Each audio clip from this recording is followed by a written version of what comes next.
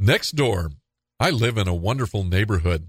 I have some fantastic neighbors who care about each other, and some who have lived there almost since the neighborhood opened in the early 90s.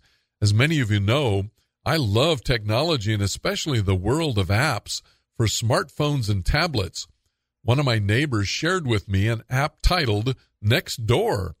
What this app does is allows anyone with an address in our neighborhood to join a private neighborhood social network through Nextdoor and be able to share news of the neighborhood.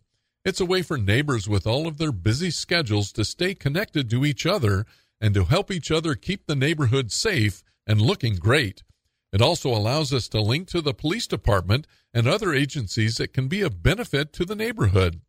Many folks remember a time in the past when neighbors all knew each other and all of the family members and would look out for each other.